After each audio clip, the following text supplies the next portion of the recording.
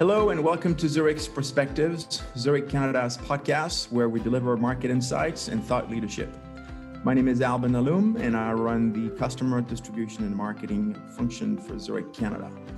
Today is our 9th podcast. So by now, since the beginning of the year, we've covered the main topics germane to commercial insurance: property, liability, cyber, D&O, supply chains, and regulatory. But when companies purchase insurance, they really buy protection for when adverse events put their business at risk. So when these things happen, unfortunate events happen, and they tend to happen frequently, in that insurance policy that very few people actually read, that's when that policy comes in handy. Now, this is going to lead us to the topic of the day, which is claims. To help us understand claims and what goes on in the world of claims, I've asked Joe Fidilio, the head of Zurich Canada Claims Department, to join us in the conversation. Joe joined Zurich Canada in August 2019. Before that, he ran another large claims team at a competitor for many years. And prior to that, Joe practiced corporate law at a big law firm. I will be asking Joe how he built a claims organization, which is now rated one of the best in the country, according to broker surveys. Here's our conversation with Joe.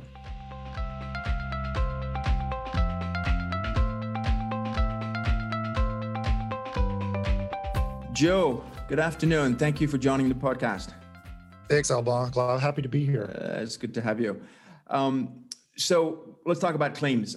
Zurich in 2020 collected $1.2 billion in gross written premium. How much of that did we pay in claims? So in terms of claims payments for 2020, and we paid just under $600 million.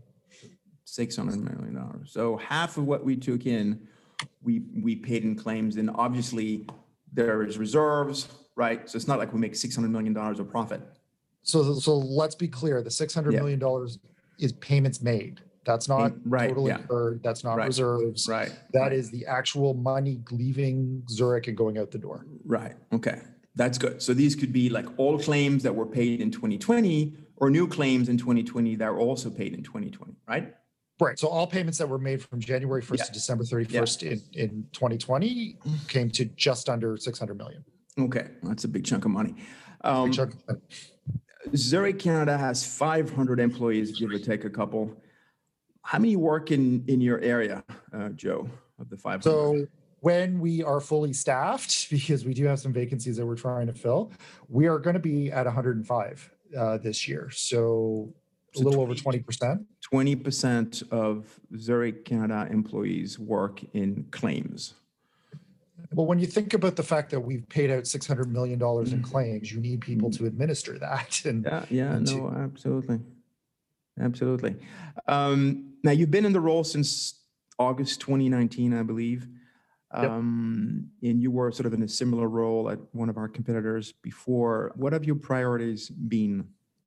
So, I mean, my priorities really align with the overall Zurich Canada priorities and bringing us together as a country unit. I think, prior to us consolidating the claims team, there were 37 different reporting lines directly into the US, and we've changed that so that all management relationships on the claims side are directly here in Canada. So all of the claims team, whether it be the claims professionals, the operations side, they all report into me, and I report into SOD in turn. So we've been working on that consolidation. We've been working on ensuring that our processes are efficient, that they make sense, that they are customer centric, that we are following.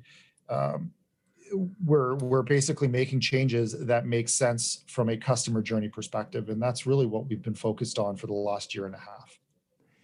Now, usually we sort of classify claims under two sort of big buckets. There's frequency claims and then severity claims, or complex and maybe less complex claims. Does your organization sort of match those big buckets? Are you organized that way? So we are. We have, we're organized by line of business for first and foremost. So from a claims professional standpoint, from the adjuster standpoint, we have three major organizations. We have the specialties organization, which deals with all the D&O, surety, E&O, employment practices, et cetera, all those lines of business. We have liability, which is predominantly casualty, umbrella, excess. And we have our property and first party lines and within those lines of business, we have teams that work on sort of high volume, low severity. And then we have teams that are a little bit more experienced and work on highly complex or complicated matters or high severity matters. In those complex claims could be in any lines of business, right? It doesn't have to be correct. And it doesn't have to be a cat event. No. And anything, any policy, from any one of our underwriting units could generate a very large loss. Just because it's not a multinational corporation doesn't mean that a large complex loss can't be generated from our mid-market, for example, or our programs business. Mm-hmm. It's really going to be dependent on the claim itself as opposed to where it's coming from. Right. So you're sort of customer segment agnostic, right? It doesn't matter if it's the mid-market, regional account, or large account. What matters is the size of the claim and how complex or not complex that specific claim is. In terms of the way that we assign the claims, yes, exactly. We make sure that it gets to the right level of expertise. We've talked about our CAT responses. So Zurich in the US has I think it's called a CAT team. So when we see a hurricane coming from a distance, we would deploy these assets, whether it's in Texas, Florida, or wherever is pertinent. Do we have something similar in Canada?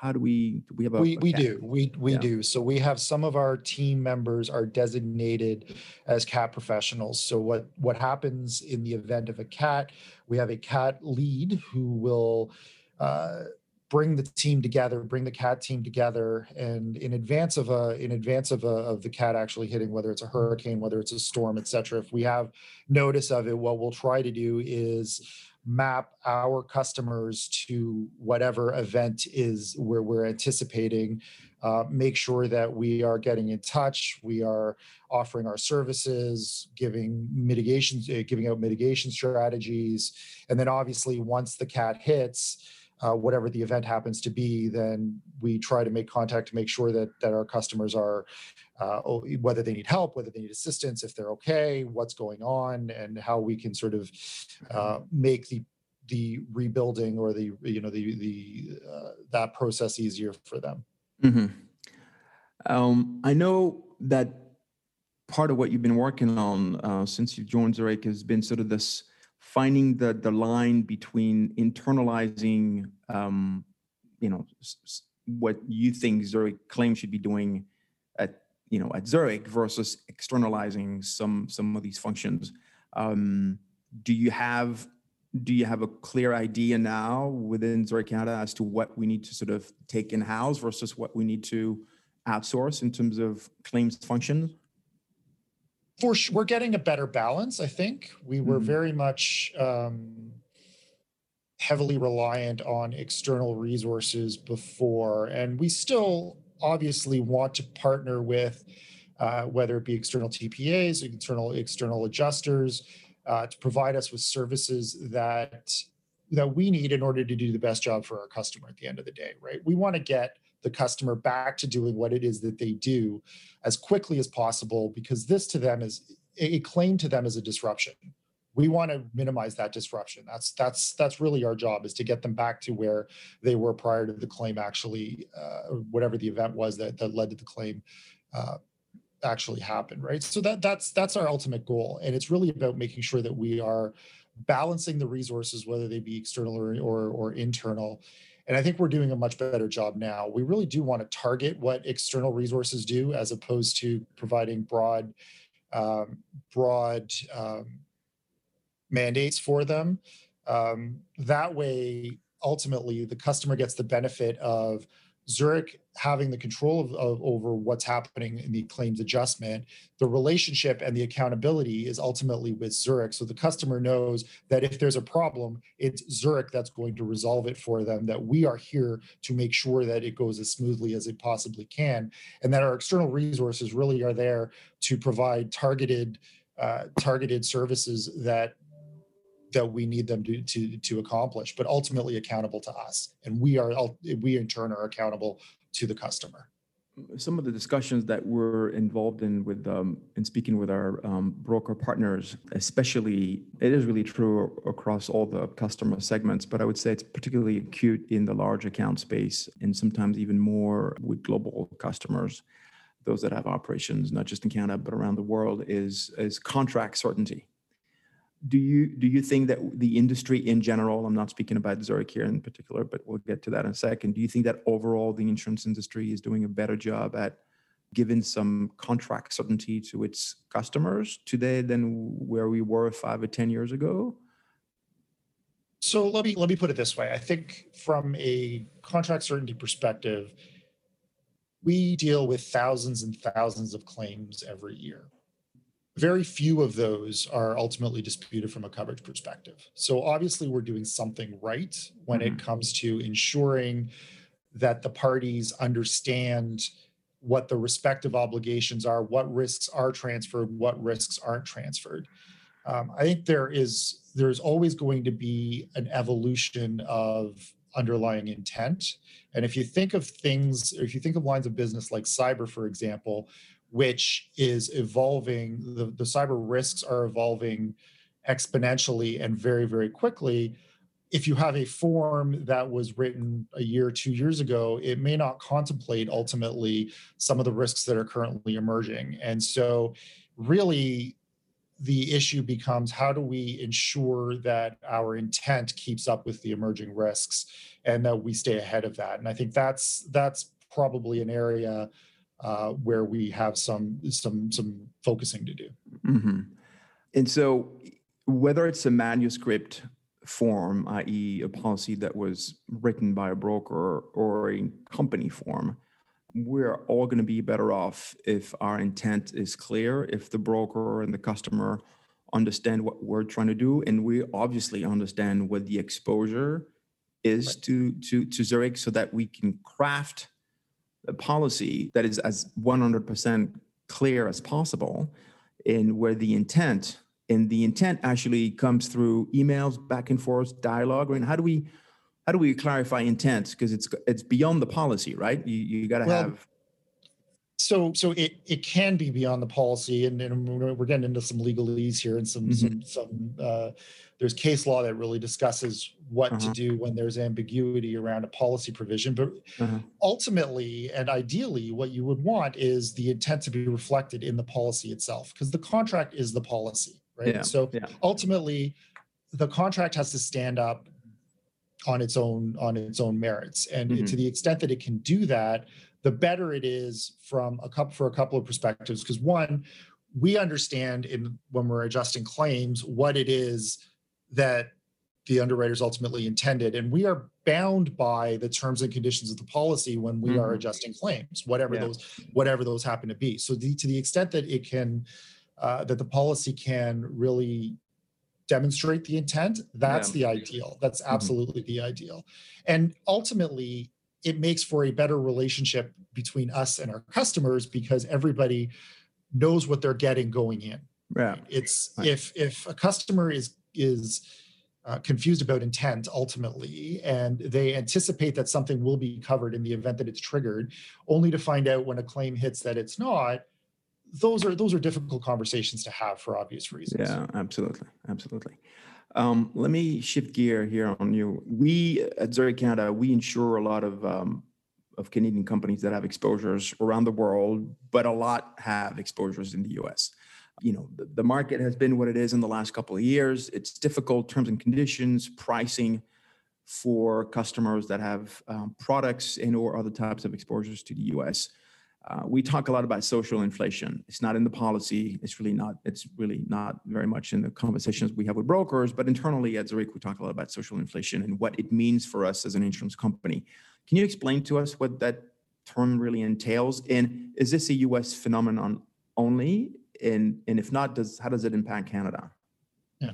So let me start by saying this. There is upward pressure for losses everywhere, including Canada. To the extent that we're seeing it in the US, we have not seen that type of pressure in Canada as of yet, and I'm hoping that we never do. And there are a lot of different reasons why in Canada we've got certain safeguards around what's going on in the US. So for example, we have a general damages cap that is it's case law that says you can only get so much for general damages, which doesn't exist in the US. So you end up with these runaway jury awards in the US that continually push awards higher and obviously create larger and larger losses. You also have a litigation environment in the US that is incredibly expensive, and much more expensive than here in Canada for a whole host of reasons. Our litigation process is significantly different than the one in the US and the way that it's run in the US. All that being said, is that in the US there are these upward pressures that have over time significantly increased losses and obviously significantly increased the effect on insurance policies and the payouts on those insurance policies. And it is an issue. It's absolutely an issue. It speaks to profitability. It speaks to ultimately how we are able to account for these losses, and our underwriters are struggling with those pressures, particularly when our customers have exposures in the US. Yeah, so trying to put a box around the cost of defense cost, defense cost in the US is almost impossible for an underwriter, right? I mean, you don't know if it's going to be a 5 million or a 10 million or 20 million jury award. And so how do you quantify this? How do you price that risk? It's tough. It's tough. Yeah. And so hence the sort of back and forth that we see sometimes with defense costs within the limit or outside the limit. And, everybody has a different opinion on that, obviously. Yep. But if it's outside the limit, then it makes the job of the underwriter very complicated to sort of try to put a price tag on this, right? Because you don't know if it's going to be, you don't know if the lawsuit is going to be a year long or 5 year long or 10 years and whatever. And we have firsthand experience in Canada, at Zurich Canada, to pay for a significant defense cost. Absolutely. With zero indemnity, right? So we're basically making a bunch of lawyers very rich and not paying any indemnity at the end of the day. We absolutely have had those situations where it's a defense cost only, and defense costs could be in the millions of dollars. Absolutely. And then again, you repeated the issue around the jury awards. Those runaway jury awards are difficult to predict and out of the hands of the people who would have the knowledge to make what I would think were smarter decisions. So if it becomes punitive, if it becomes a matter of if it's in the hands of a jury, you don't know what that award will can ultimately be, and it can be scary. Right, and there's no, across the provinces in Canada, it's a lot more consistent. We don't have a lot of discrepancy between what we'll see in a verdict in Quebec versus British Columbia or Ontario, or are we seeing those? So there are differences. There are certain sort of jurisdictions, and obviously Quebec's a little bit of a different situation because it is a civil code jurisdiction as opposed to a common law jurisdiction. The rest of the country the rest of the provinces are all common law jurisdictions. There are differences, but the differences I would say are not between the provinces are not as stark as between Canada and the US. Yeah. And again, there's a lot of safeguards in the Canadian litigation system. For example, every province has a loser pay system to a different degree. And Quebec, for example, the costs awarded are not generally as high, but it can deter people from bringing suits that are frivolous, because ultimately they may have to pay for that as a result. Yeah. You don't generally see that in the US, so it's easier for someone to bring a frivolous suit and walk away without any consequences. Yeah. So we've definitely got certain safeguards that they don't have in the US that protect us, or are somewhat protecting us from those upward pressures that they're experiencing in the US. Okay. One last question having to do with inflation, but this time it's real inflation, so monetary inflation. We see inflation in the US. We see, I think, a little bit of inflation pressure going on in Canada and other parts of the world as well. What is the impact of inflation in general on an insurance company and on the claims side of the ledger in particular? It's very simple. Claims costs go up. Losses go up as a result. I mean, when you talk about first party losses, for example, and you talk about increase in labor costs as a result of either labor shortages or other inflationary pressures, we end up paying more to rebuild a building or to rebuild a piece of equipment, or quite frankly, to replace a bumper than we would have 5, 10, 15 years ago, or even a year ago in certain cases. So obviously those inflationary pressures have an impact on claims adjusting and ultimately the ultimate loss that we end up paying, which obviously has an impact on loss ratios. Right. So because we collected premium a year ago for a claim that could materialize a couple of years from now. So the premium is in the bank and those are $2020 premium, but the claim is going to be in $2023. And that was not necessarily contemplated when we assessed the risk. And certainly inflation is rarely contemplated, certainly for first party risk, right? When we assess risk. So what's the remedy here? What can insurance companies do to try to mitigate the impact of inflation?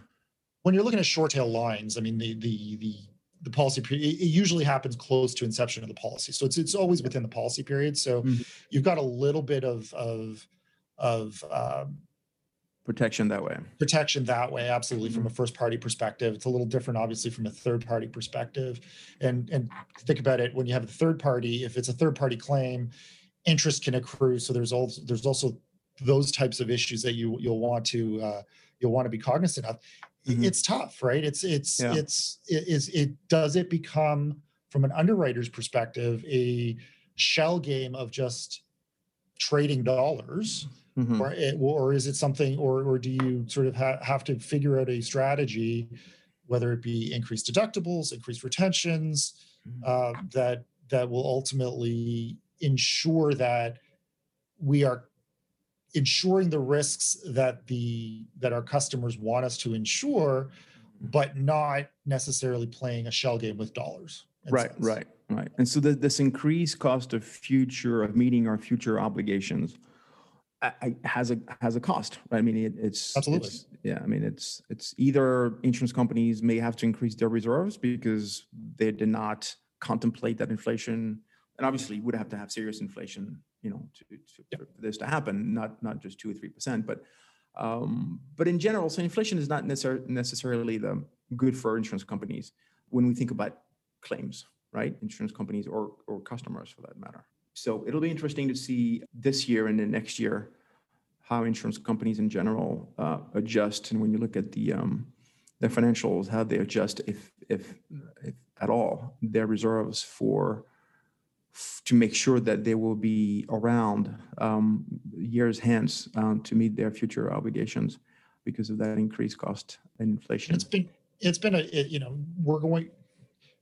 Don't know where it's going to go. I mean, there have been some indications that the Bank of Canada is thinking about raising interest rates, so that may cool the inflationary pressures in some way. But we just don't know that right now. Yeah, right?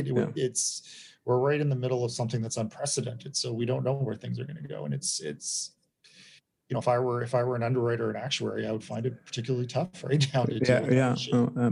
Absolutely. Joe, one last question that I ask all of my guests. Now we are seeing really literally the light at the end of the tunnel here. We're Zurich Canada. We're allowing 25% of our people across our offices in Canada to go back to the office next week. That is July 12th. I'm very much looking forward to going back in the office. When you're not in the office and you're not doing insurance, what do you do for fun? Fun. What's that, Alban? I don't understand. I don't understand. You know, so my partner and I, we like to travel. That's our thing. So this past year and a half has been very, very difficult for us because we haven't been able to travel. So I expect at least a few trips in the fall when things start to open up a little bit. That's the plan so far. In any event. Good. Well, I hope you're able to travel the world again, and when borders open up, it'll be easier for everybody to go back and enjoy a visit overseas. Joe, thank you so much for your time today. I appreciate this. Was very helpful, very informative. Thank you, and take care. Thanks, you too, Alban. It was a pleasure. Thanks, Joe.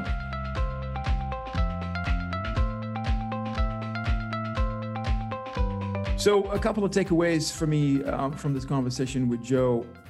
So 3 years ago, almost 3 years ago, Zurich Canada was an $875 million company. At the end of 2020, so almost 2.5 years later, we were a $1.2 billion company. So needless to say, a lot more claims, different organization, the need to internalize more functions, roles, to have control over claims. That is absolutely critical for an insurance company to have as much control as possible over what's going on in the claims space. Joe told us that about 20% and growing probably of Zurich Canada's staff works in the claims area. That's over 100 people out of 500.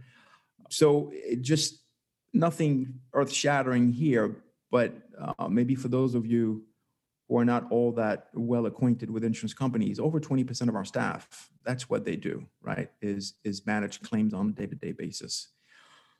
We talked about social inflation because that is absolutely relevant and critical for Zurich Canada, given the size of our large account portfolio. All of our large account customers have operations in the US. It makes the underwriting of those exposures complicated, not impossible, but complicated. And social inflation, which is a US phenomenon, Joe explained to us that it doesn't happen in Canada. We're relatively shielded from that. Makes the job of underwriters, casualty underwriters in particular, more complicated, right? Because putting that box around the quantification for risk in an environment where jury awards and awards in general keep going up in a rather unpredictable manner, it's complicated, right? It's complicated for underwriters. It makes the job of claims folks also a little bit more difficult. But this is why we are who we are. And then the last topic was inflation. A lot more to come on this. I wouldn't be surprised if maybe in a few months we have another podcast just on inflation and understanding a little bit more at a granular level the impact of inflation on the total balance sheet of an insurance company. Because today we really talked about the inflation for claims, which claims will go up in the future if as inflation becomes more and more of a phenomenon. But there's another impact to the balance sheet of an insurance company, which didn't have the time to go into today. And that will probably be the topic of another podcast in the next several months. So as always, thank you so much for your time. Appreciate your listening to the podcast. If you have suggestions, ideas on a podcast, please email us at ca.podcast@zurich.com. The podcast can also be found on the Zurich Canada website. Thank you for your time, and we'll be talking to you very soon. Take care. Bye.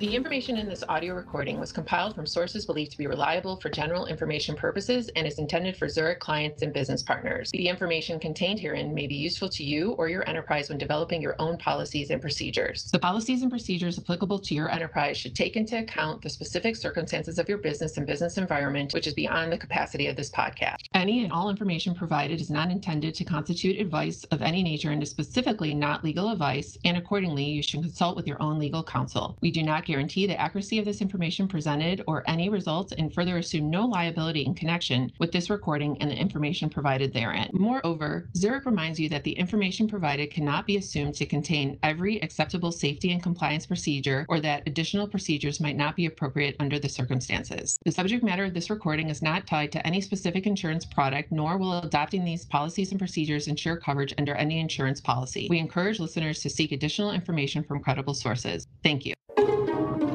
This has been a production of TNKR Media. Good talk.